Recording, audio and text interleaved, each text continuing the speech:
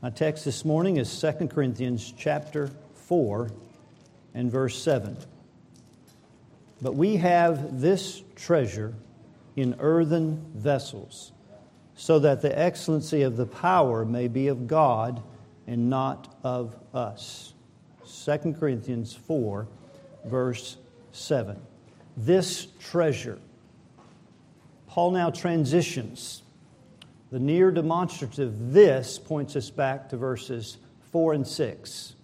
The light of the glorious gospel of Christ, who is the image of God, verse 4, and verse 6, the light of the knowledge of the glory of God in the face of Jesus Christ. But we have this treasure in earthen vessels. Paul has used the word glory or glorious 16 times in chapter 3 and up to our text in chapter 4. He is confronting the false apostles that he calls out by that title in chapter 11 because they are all about glory. He would say, we commend not ourselves again unto you, but give you somewhat to glory on our behalf, that you may have somewhat to answer those that glory in appearance and not in heart. Now, every way you can think of glorying in appearance in the context of religion, that's what these men were doing. In their piety, in their looks, in their greatness, in their honor, in their prestige, in their speaking ability. In every way, in a religious context that you could glory, that's what they were doing. So Paul says the glory is in the new covenant, not the old covenant, which had glory that was fading and now has faded. It's gone. It's over, according to design. So these that glory in appearance, glory in Moses because they were getting the glory of men through an old covenant that God never designed that men would get glory from.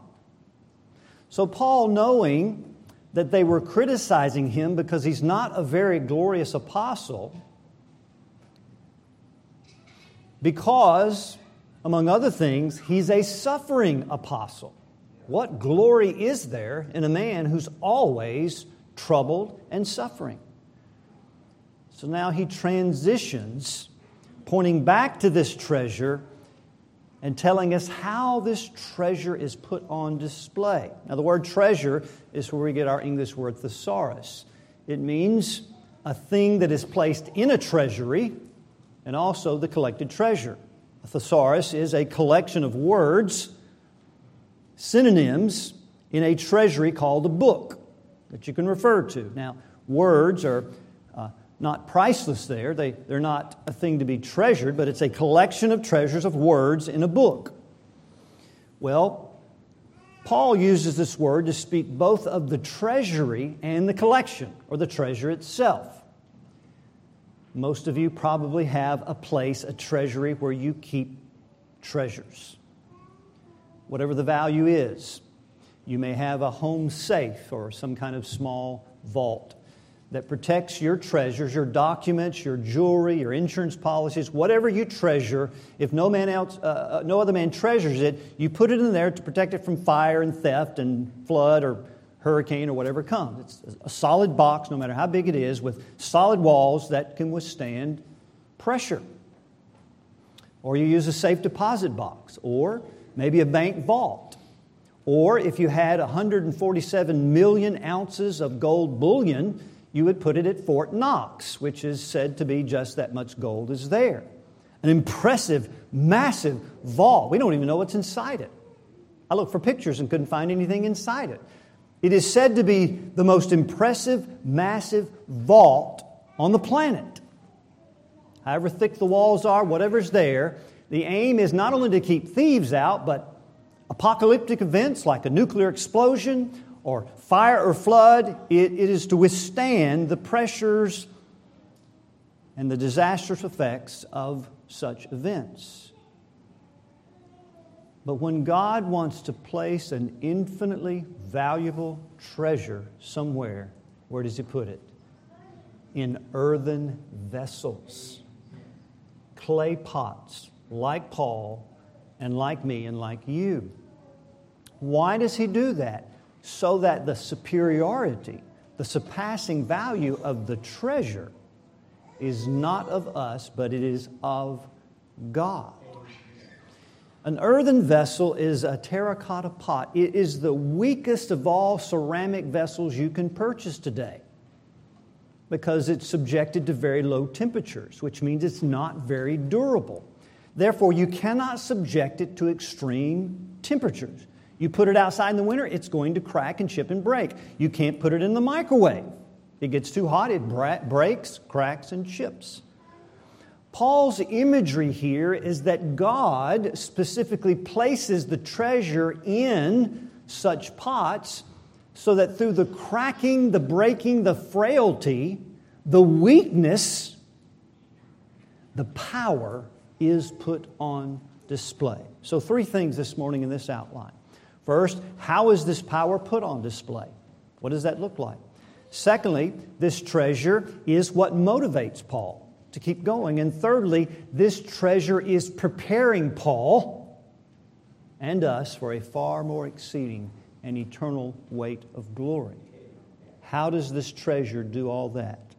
Well, Paul begins by giving us 4 contrasts beginning in verse 8 to show us what he means by the excellency of the power may be of God, which means it may be seen of God. We know it's of God, but it may be manifestly declared and seen through the pot, the clay pot, to be something that is God's and not something that is these strong, great-looking, great-speaking, successful men. Verse 8, we are troubled on every side, yet not distressed. We are perplexed, but not in despair. We are persecuted, but not forsaken. We are cast down, which means to strike down, but not destroyed. Always bearing about in the body the dying of the Lord Jesus, so that the life also of Jesus might be what? Manifest, put on display in our bodies. Because we which are alive, we live, are always delivered unto death for Jesus' sake, so that the life also of Jesus might be manifest in our mortal flesh. Therefore, or so, that death is at work in us, and life in you. So, first of all, Paul uses 4 words to tell us what this weakness, this frailty, this fragility of the weak pot is about, the temperatures it's subjected to. And so what are they? Trouble, perplexities, persecution, and cast down. Trouble is just a general word for affliction. It can be affliction of any kind. Now we know specifically about Paul's afflictions. In the 6th chapter, verse 4, he begins to give us a larger list. And then in chapter 11, he begins to give a much larger list of some of the troubles that Paul experienced in ministry. Now, this word can be expanded to mean any kind of tribulation, pressure, trouble you may experience, but Paul is specifically aiming at his ministry. He, as an earthen vessel, is being subjected to all kinds of affliction in ministry. He was in prison often, in stripes above measure than those men, contrasting. In labors more, in watchings and fastings. 5 times he received 40 stripes except one, minus one. That's 195 stripes on the back, presumably with a cat of 9 tails, that ripped his back open. Not all at one time, 5 different times. Thrice he was beaten or pummeled with rods. He was stoned one time to death, or almost to death. Either God raised him from the dead. He looked dead in Acts 14, but he got up. Why does this man keep going? Would you keep going? You think you've got it hard. You ever been beaten 195 times across the back? You've ever been beaten once with rods? Now, some of you men may have gotten in a fight a long time ago for which you shouldn't have been in, and maybe somebody beat you. But not for the sake of the gospel. I'm going to probably assume you have not been beaten like that. Paul is troubled. Paul is in perplexities. Paul is persecuted or hunted by men. And Paul is struck down. That could be emotionally, but certainly it was physical too. He was struck down with the stones that pummeled his body. Now, Paul just captures the truth of that with the phrase, always bearing about the dying of the Lord Jesus. He calls it dying, being delivered to death, and death is at work in us. That's what's happening to the earthen vessel. Now, how would we apply that to us this morning? There are ways, even though Paul right now is speaking about his own ministry, because they were criticizing him. He's not an apostle. He suffers too much. Paul is now explaining why the suffering is happening in an earthen vessel, so that the power, not their power, but the power of God may be put on display. Now, how would we apply that to us who are not apostles? Jesus makes the connection in John chapter 12. When he was going into Jerusalem 6 days before the Passover, it's his last trip to Jerusalem. He will never leave again, at least as he was. He left all right, and the tomb was empty. Certain Greeks wanted to see Jesus and told Philip, we would see Jesus. Philip goes and tells Andrew. Philip and Andrew tell Jesus. Jesus answered them. That's John chapter 12. Jesus is going to answer a question they didn't ask because Jesus always knows why people want to see Him. Why would you want to see Him? So Jesus answers, verily, verily, I say unto you, except a corn of wheat fall into the ground and die, it abides alone. But if it die, it brings forth much fruit. Now, Jesus, of course, is first talking about His own death. Death will be at work in Jesus, and it will produce life for a multitude. He's saying He must die. The seed has to go in the ground. There have been occasions in my life where I go out to my shed and clean it out, and I find an old pack of seeds that I got from some store, and they're still alone. Now, it's got a picture on the front package of nice, juicy tomatoes or corn, but there's no life there. There's no fruit. Why? Because it's still alone. But drop it in the ground, and the exoskeleton of the shell of the seed perishes. It dies. Why? That fruit may be born. Life comes out of death. How many tomatoes can you get from a tiny seed? A lot. How much redemption, how much salvation is brought out of the life of Christ alone? A lot. You want to see Jesus? We have to talk about death. But Jesus then connects it to His followers. He applies the principle of His own death, bringing life to His followers. He would say, whosoever loves his life shall lose it, and whosoever hates his life in this world shall keep it. There are two deaths we've got to experience. The first one is the death of self. To be a Christian is a demand of God that you die to yourself, will, what you want out of life, and live for the superior will of what God wants out of your life. Because His is far superior than your 80 years of what? Self-denial means that you hate your life in this world, which means this. People are going to look at your life and think, well, that guy just hates his life because he's not doing all the stuff we get to do, right?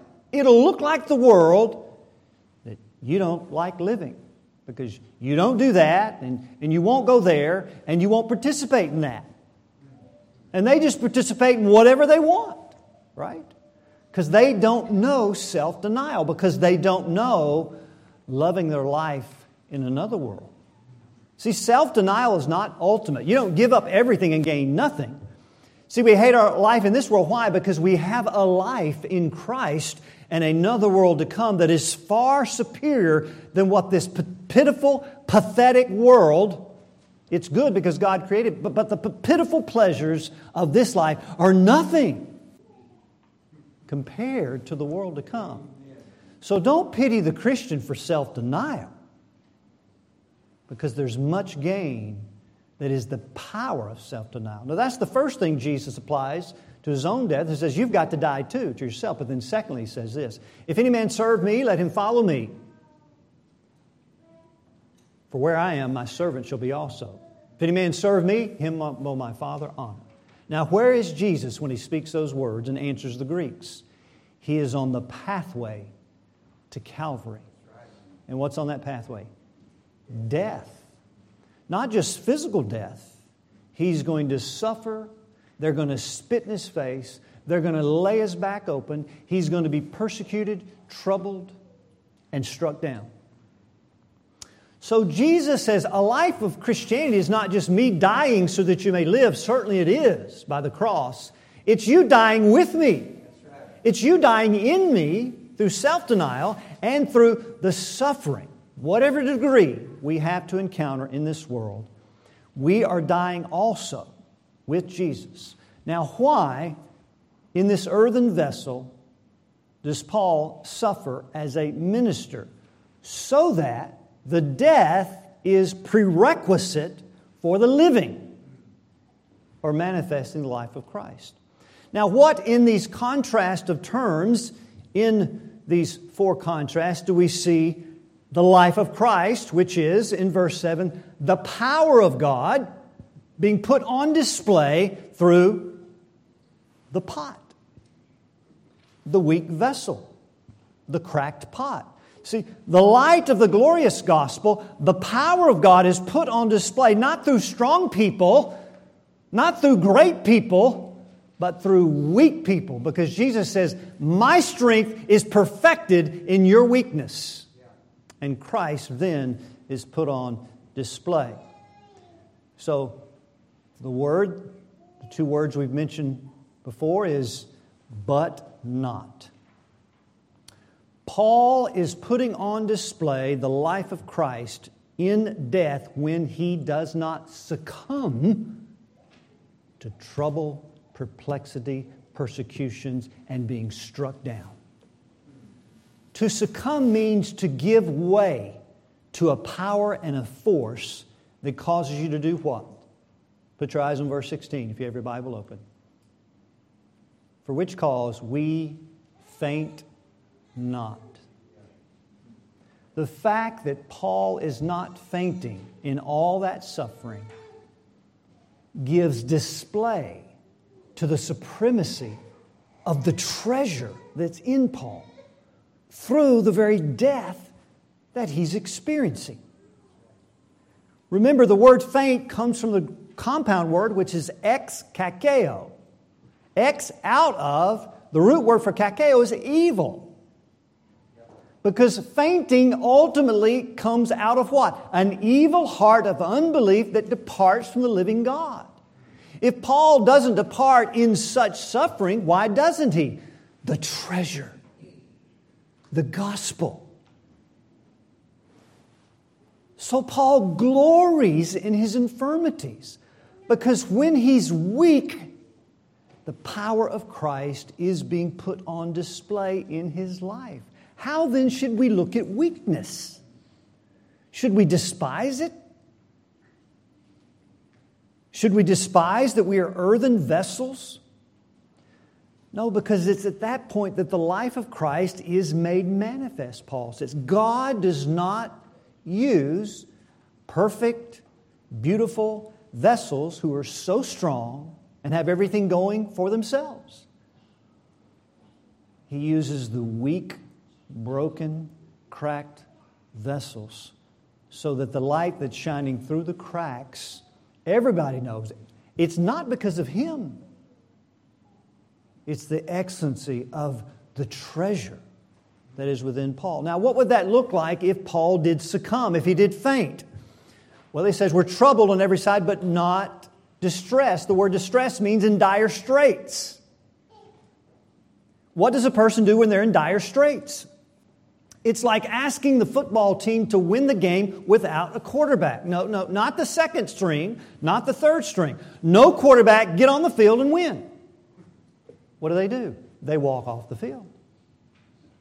Why would you go through such a struggle, such suffering of being attacked, and people like body torpedoes pounding you when there's no quarterback? We quit. We faint. We've lost heart. We will not continue. Why does Paul not lose heart? We're not distressed because the superior quarterback is always on the field. And he wins the day every time. Second, we are perplexed but we're not in despair. Now, what do people do when they're in despair?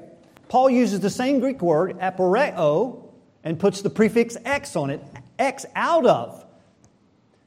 So Paul says we're out of knowledge of what to do here. We're perplexed. We're in doubt. We're not sure where to go. We're out of, as it seems, resources. But we're not X. We're not completely out because God is on our side. He experiences the weight of perplexity. He experiences the full weight of affliction. He's not a stoic apostle. He feels every lash, every pain, every reproach, every hardship. He feels the full weight of it. But he doesn't collapse spiritually. He collapses physically sometimes, the weight of the stones, but spiritually, why? But not in despair. What do people do when they're in despair or they're hopeless? They quit church. They quit serving. They quit ministering to people. They quit preaching. They quit. Hopelessness, despair produces a loss of courage. Paul says, we are hunted, we're persecuted, but not. We haven't succumbed because the power of God that sustains the vessel is being put on display, and the life of Christ is being known through the persecution. But not what? We are persecuted, but not forsaken. Now, how does a person live if they think God has forsaken them? They've heard it before. I thought serving God would mean that He wouldn't let my wife die, or my husband die, but they died. I thought serving God would mean that my family was not in complete turmoil, upside down, but it happened. I thought that serving God meant that my spouse wouldn't leave me, but it happened. I feel like I'm forsaken of God. What do? I'm not serving Him anymore. See? Why does Paul keep serving? That the excellency of the power that sustained Paul, the gospel treasure, would be manifested. It would be life for the church through Paul's death. That's what he's saying. And then lastly he says, we are cast down but not destroyed. The word destroyed is apolumai. It's the same word that Paul used in verse 3. For our gospel be hid, it is hid to those that are lost. Lost. What do you do if you're cast down and you succumb to being cast down? You go back to living like lost people for the pleasures of the world. You don't do church. You don't do prayer. You don't do Bible reading. You don't do discipleship.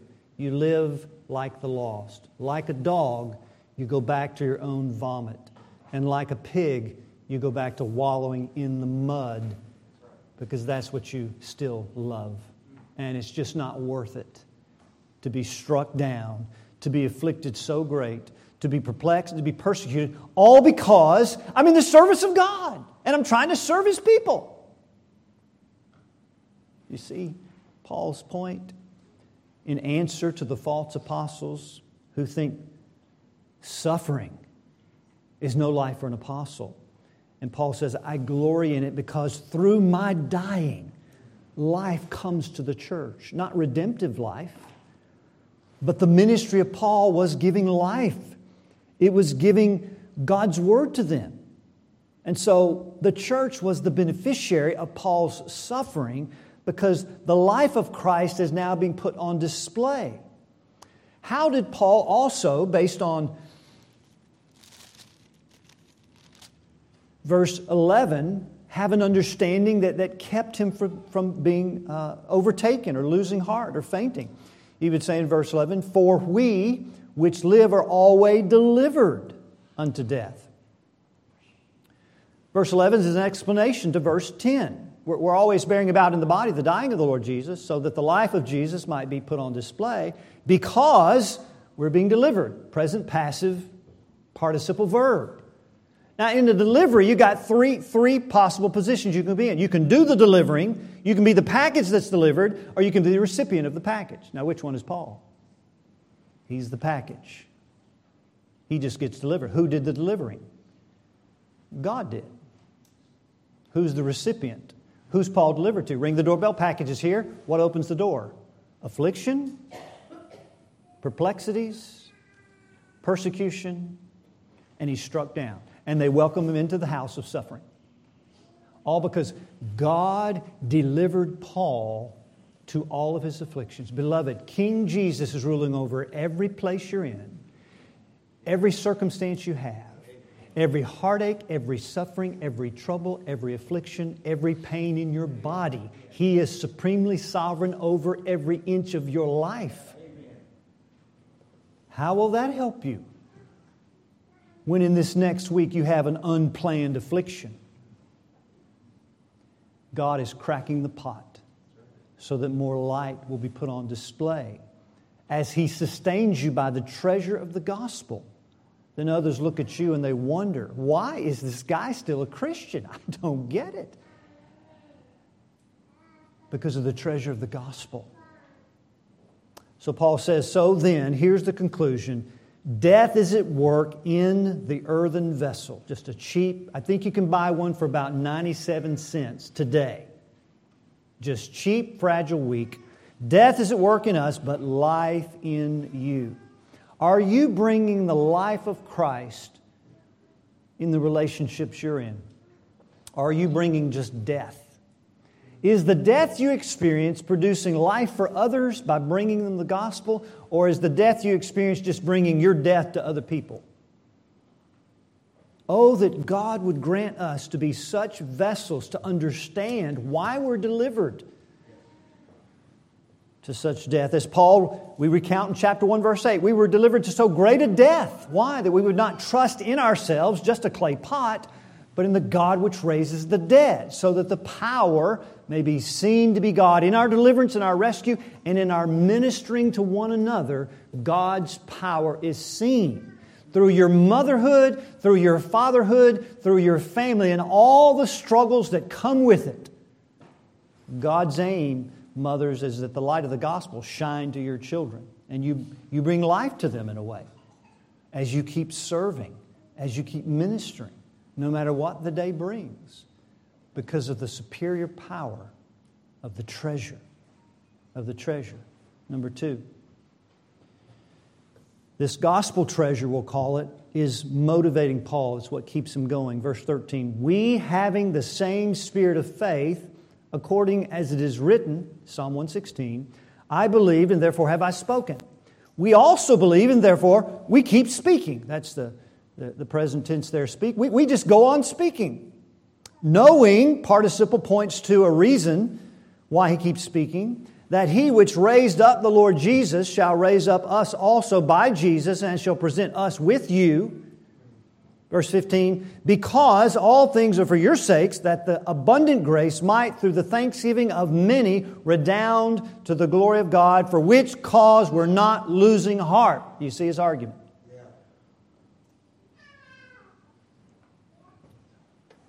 Now, mothers, what keeps you going?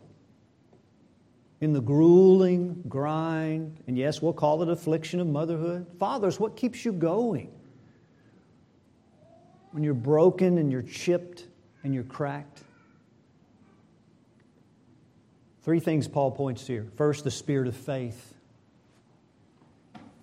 He captures what's happening in Psalm 116. The psalmist there is undergoing near-death experiences like Paul did. The psalmist is being delivered to death. And out of that, he says, I believe and therefore I have spoken. Out of faith, the same spirit that Paul has found in Psalm 16 is the disposition of faith in gospel promises. And so the psalmist in 116, he speaks to God. He said, I found sorrow and trouble. Then I called upon the name of the Lord for deliverance. And God came. Then he spoke to the others that read the psalm or in his day. Gracious is the Lord and righteous, yea, our God is merciful. He's speaking to others. How? By faith. And then he speaks to his own soul by faith and confidence in God. Return unto thy rest, O my soul, for the Lord hath dealt bountifully with thee. I believe, therefore I have spoken. Now, how simple is that? You know, sometimes we try to dissect faith and we look at all these angles. And there's more to faith than just believing facts. But here, it's just very simple. We believe what God promises, therefore we keep going, and we keep ministering, and we keep serving, and we keep speaking to one another. Lose faith in the promises, and our mouths are shut. Not going to say anything more. Not going to disciple. Not going to attend. Not going to serve. Not going to help. Not going to minister.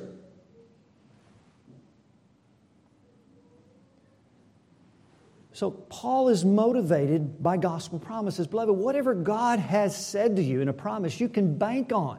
Who can you rest on like that? Can you rest on what the government says to you?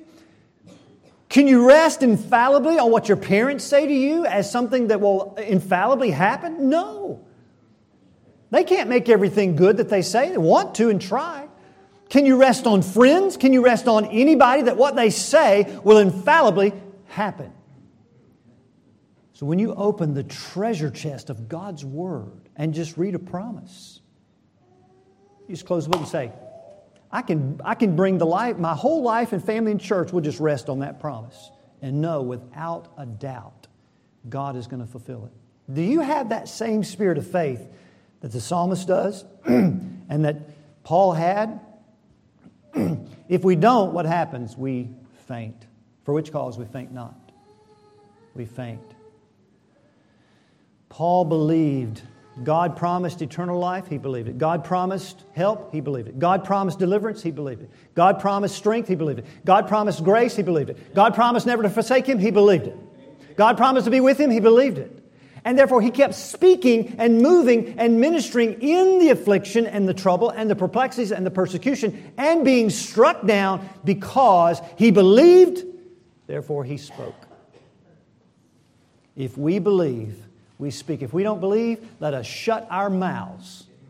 Right?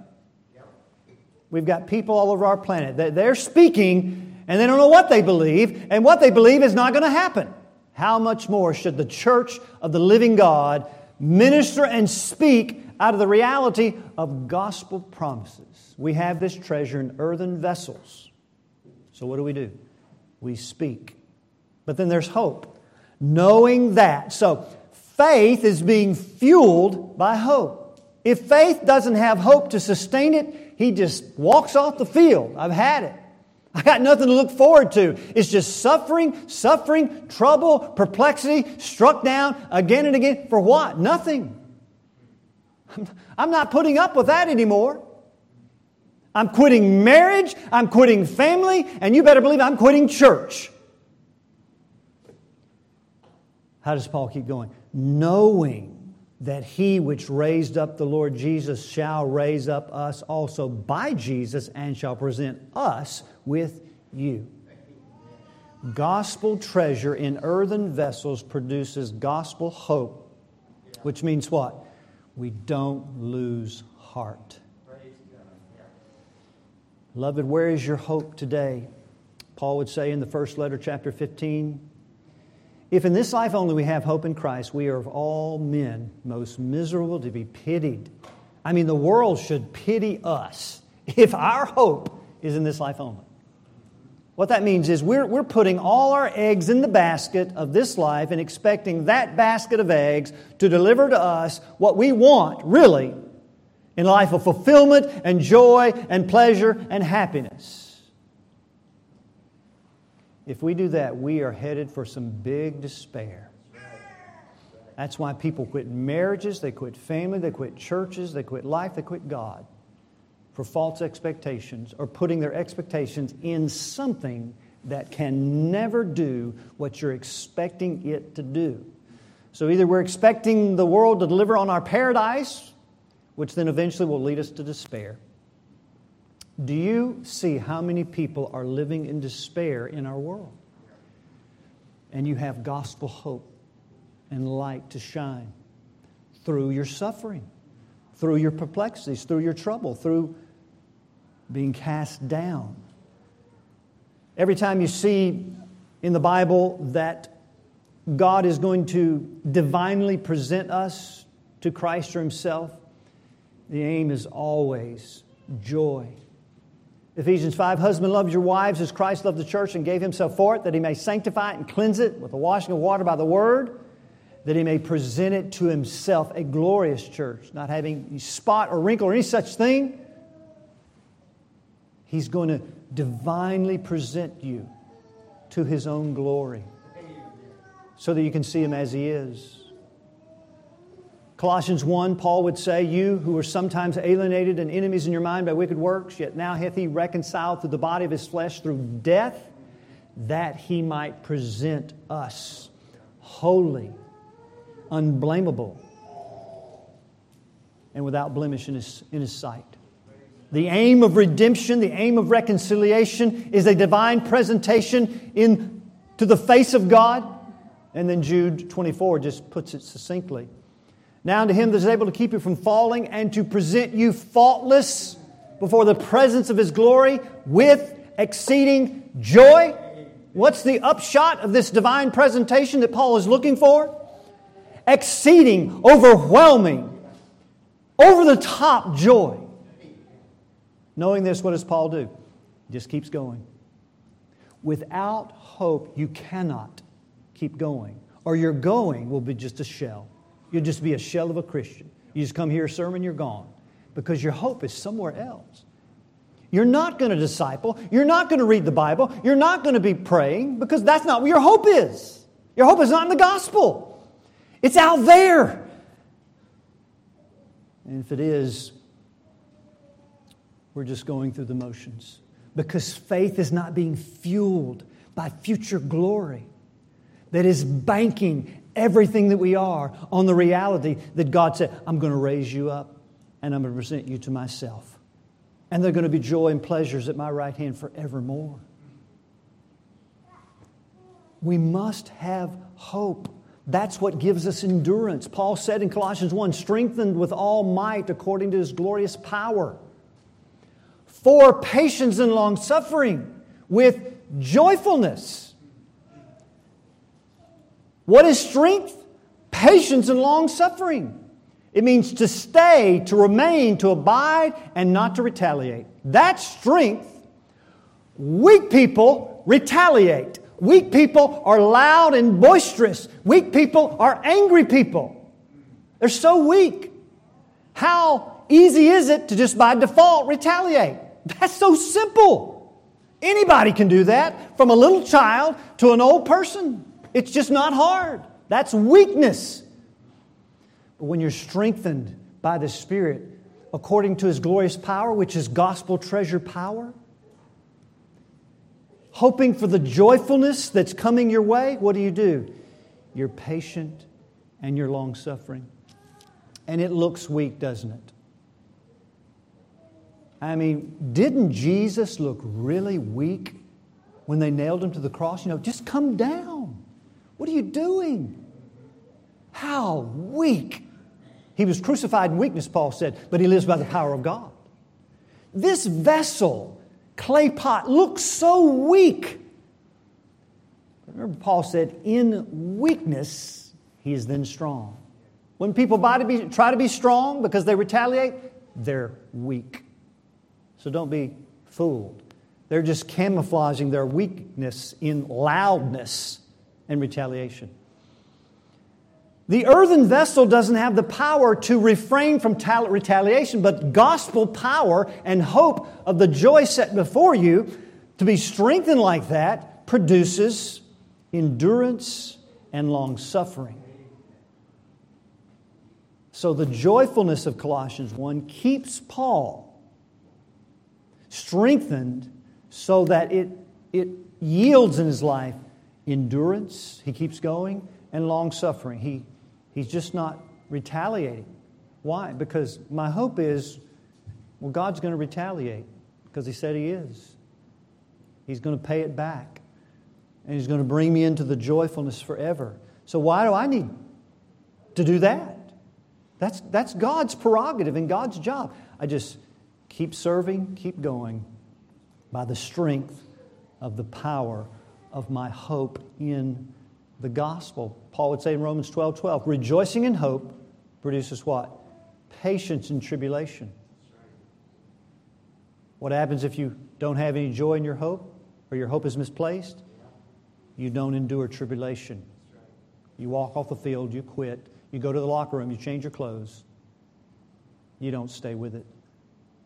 Why? It's not worth it. Rejoicing in hope, patient tribulation, continuing instant in prayer. Be devoted to prayer. Why? Because God is the source of the joy. We ask Him for it. And the gospel promises sustain our hope. So we're asking God, we're asking Him, Lord, be my joy. Show me the promises. Stir me with your strength. Show me the glory of the gospel in the Word. So if we're going to believe, we come to the Word. If we're going to hope, we have to go to the promises. Because whatever was written aforetime was written for our learning and admonition, so that through comfort and patience of the Scriptures, we have hope. Scripture gives us hope that fuels our faith in the gospel promises, both those that God fulfills now and ultimately in the future. So that Paul says what? Well, this is why clay pots are not fainting, because of the treasure. It's all about the treasure. And then finally, number 3, and lastly,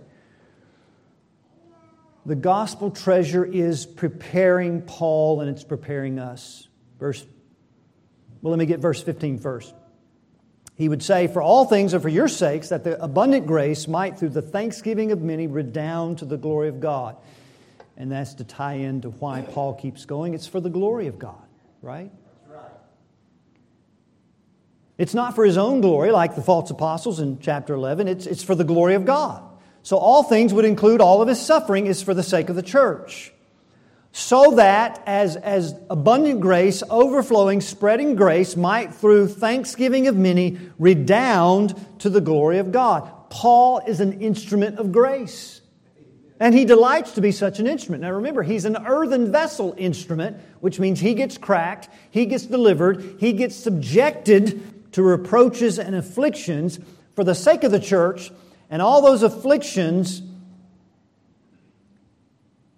is God working through Paul to bring grace to the church. Now, what kind of grace did Paul bring to the church? Should we say that? He delivered the inspired word. Amen. Is that grace? Yes. When you read this letter, do you know Paul is an instrument of God's grace? His pen is an instrument. Oh, beloved, are we bringing the life of Christ? Are we bringing God's grace? Are we ministers of God's grace? Ephesians 4:21. That we may minister grace to the hearers. Do you want to be? I can't say I'm always that. I can't say I do that very well. I can't say that I'm never an instrument of death or an instrument of own rage or anger or complaining or murmuring. But when we see it like Paul does, that this treasure is in weak vessels, as designed by God, that God even has brought together in churches. Not many wise men after the flesh, not many mighty, not many noble are called, but God has chosen the weak things to confound mighty people, like these mighty apostles that were false. Then we can be instruments of grace rather than instruments of complaint and murmuring and wrath and anger and retaliation and all that we think is wrong and is affecting us. That's no way for us to live, is it? It's all for the glory of God. And God is glorified through thanksgiving. So Paul's not after people thanking him. He wants all the glory and thanksgiving to go to God because God is the source of grace. He's the source of mercy. He's the source of help. He's the source of strength. Whatever the instrument it comes, whatever the version of the clay pot that's cracking brings that grace, God is source and God is magnified when we thank God as the only source of our help and strength. No matter who He uses, me, you, or anyone else, God gets the glory. Now, how does this treasure prepare us? Verse 16. For which cause, which points back to the last 3 verses and then points forward to this. But though our outward man perish, yet the inward man is renewed day by day. The word for perish, I think, is the only time it's used here, if not very few. So it doesn't mean the perishing of the soul. It means the physical body is decaying. It's losing vigor and strength. You know, after 195 lashes, You think Paul just hopped up like he did when he didn't have those lashes and the scars? You think after being stoned, your joints may ache? There's no knee replacement. There's no bone replacement surgery. There's no joint juice that he can take and maybe feel a little better. Nothing. There's no kind of surgery to correct anything that we know of. Paul's joints probably aching, not as sure-footed as he once was. Maybe his eyes are growing dim with age, as they all do, and no glasses, no contacts that I'm aware of. Maybe they had some way of helping vision, but not like we do today. We can just go down to the doctor and get a little help and get a little strength and keep going. He's decaying. The earthen vessel is being pummeled, beaten, afflicted, and it's cracking, it's decaying. But though that's happening on the outside, on the inside, what cannot be seen is Paul is increasing in vigor and strength. Every person here is going to decay and wear out. You're going to crack physically. It's that day you look back at a picture of your youth and you think, who on earth is that? I don't even recognize that person. And you look in the mirror and you go, wow. That's cracking for sure, and that's wrinkling, and that's all the things that come with it. Now, Paul's going to give two things here. A why and a how related to the renewing. Why? Renewal. How? Renewal. Verse 17. Why? Because our light affliction, which embraces everything he's experiencing in verses 8 and 9, our light affliction, which is but for a moment, worketh for us, prepares us, means to render us fit for a far more exceeding and eternal weight of glory. The affliction that's pummeling the outer body, that's decaying it. Now, Paul means here more than just the decay of dying that happens when you get old. That's part of it. It happens to him. But a lot of his decay was largely because of the affliction. The light affliction, which is pummeling the body and causing the outer man to decay, in part, is being countered by renewal. That's because the affliction is serving the purpose of God to render Paul fit for a far more exceeding and eternal weight of glory. Now, how does that work? Well, think of a king who is glorious and magnificent beyond all comprehension. And he sent out his son to conquer and capture rebel lands and rebel people, and his son died in the process. And because of his son's work and success in subduing the lands, he sends out heralds with a treasure of news and saying, because of my son's work, I'm calling on all of you to lay down your arms of rebellion and turn from it and receive my gracious offer to sit in my house and be part of my kingdom and banquet with me forever. And I will provide for you a suit of clothing that's so stupendous and beautiful, sparkling,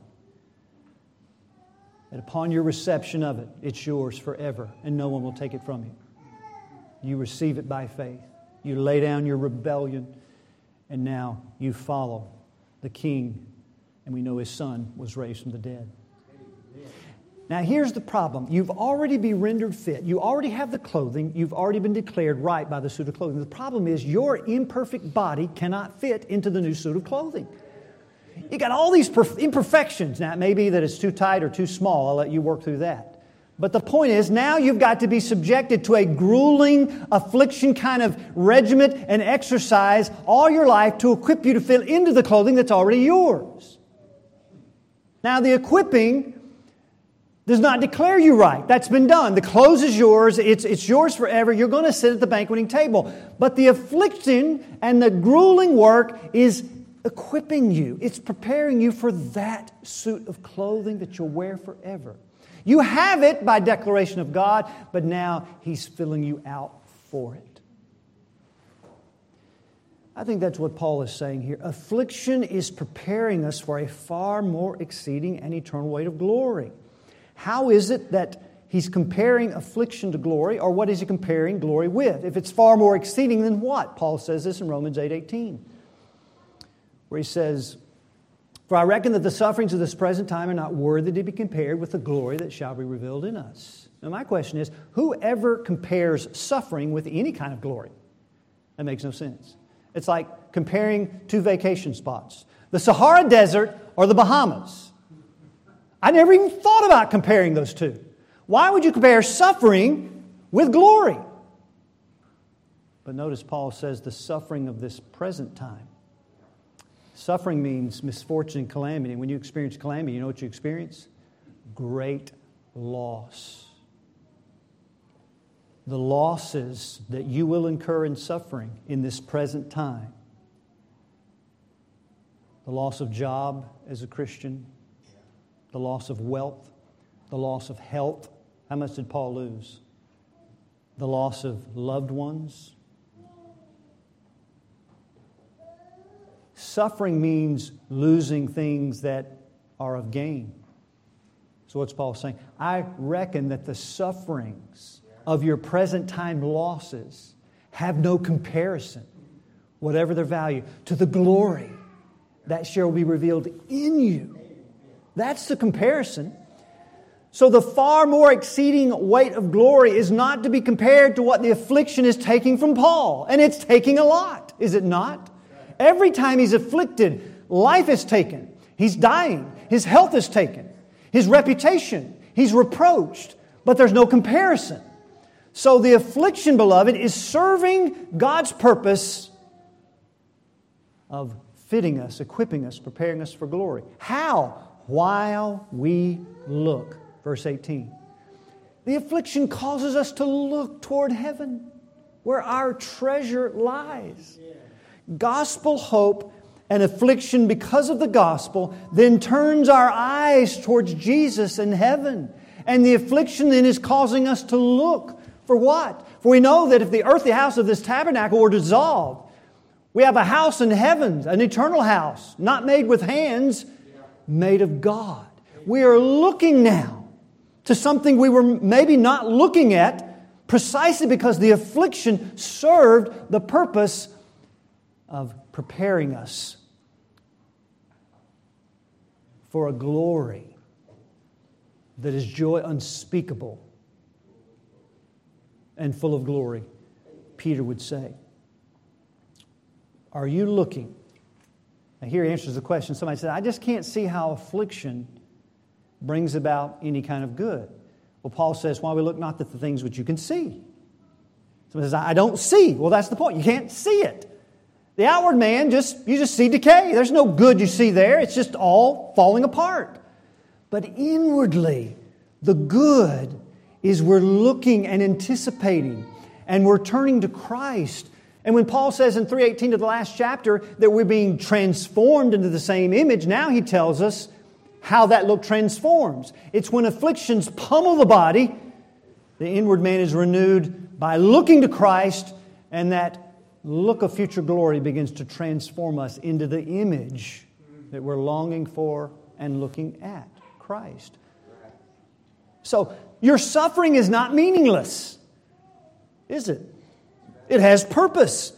So don't look at what is temporal, the outward man, the afflictions. It's temporary. It's what you see. The inward man looks at eternal weight of glory and looks at what he can't see, which is eternal. That's a comparison Paul was making. See, as this body continues to decay and fall apart, inwardly God's design is that we're invigorated, we're strengthened. And through that strength, what happens? The gospel treasure through earthen vessels is put on display through our dying. The gospel treasure sustains us in faith and hope as we keep speaking for the glory of God. The gospel treasure through affliction causes us to look at the gospel end, the glory of God, and we're waiting for the tabernacle, the house of God in the heavens. I close with a song that expresses this. Don't drop a single anchor, we're almost home. Through every toil and danger, we're almost home. How many pilgrim saints have before us gone? No stopping now. We're almost home. That promised land is calling. We're almost home. And not a tear shall fall then. We're almost home. Make ready now your souls for that kingdom come. No turning back. We're almost home. This journey, ours together, we're almost home. Unto that great forever, we're almost home. What song anew we'll sing round that happy throne? Come faint of heart, we're almost home. This life is just a vapor, we're almost home. That sun is setting yonder, we're almost home. Take courage, for this darkness shall break to dawn. Oh, lift your eyes, we're almost home. Almost home, we're almost home. So press on toward that blessed shore. Oh, praise the Lord, we're almost home. Let's pray. Father, thank you for your glorious grace, the treasure of the gospel that you have placed in earthen vessels like Paul, not polished, not glorious, not wise and strong, not noble, but weak. Lord, let us not despise our weakness, but know that it's through our weakness your strength is made known and the life of Christ is put on display as we seek to minister to each other, speak and serve each other, and to know that where Jesus is, we as His servants are there on the pathway of Calvary, self-denial, and the pathway of trials and troubles. Lord, help us to speak out of faith and to rest in hope at future glory that's to come at the resurrection. And Lord, may we do all this because we want you to be glorified through our weakness. We want you to be magnified through our giving thanks and resting and relying upon you alone. And Lord, help us to be renewed day by day and with each passing moment. As our bodies begin to tremble and we lose our stability and our eyesight and our strength, Lord, may the inward man be renewed and strengthened in such a way that whatever afflictions come our way, that it prepares for us a far more exceeding and eternal weight of glory while we look. Help us to look, Lord. Make what we've heard today in the form of prayer. Deliver to us, answer this prayer, and make this a reality so that we faint not. In Jesus' name we pray. Amen.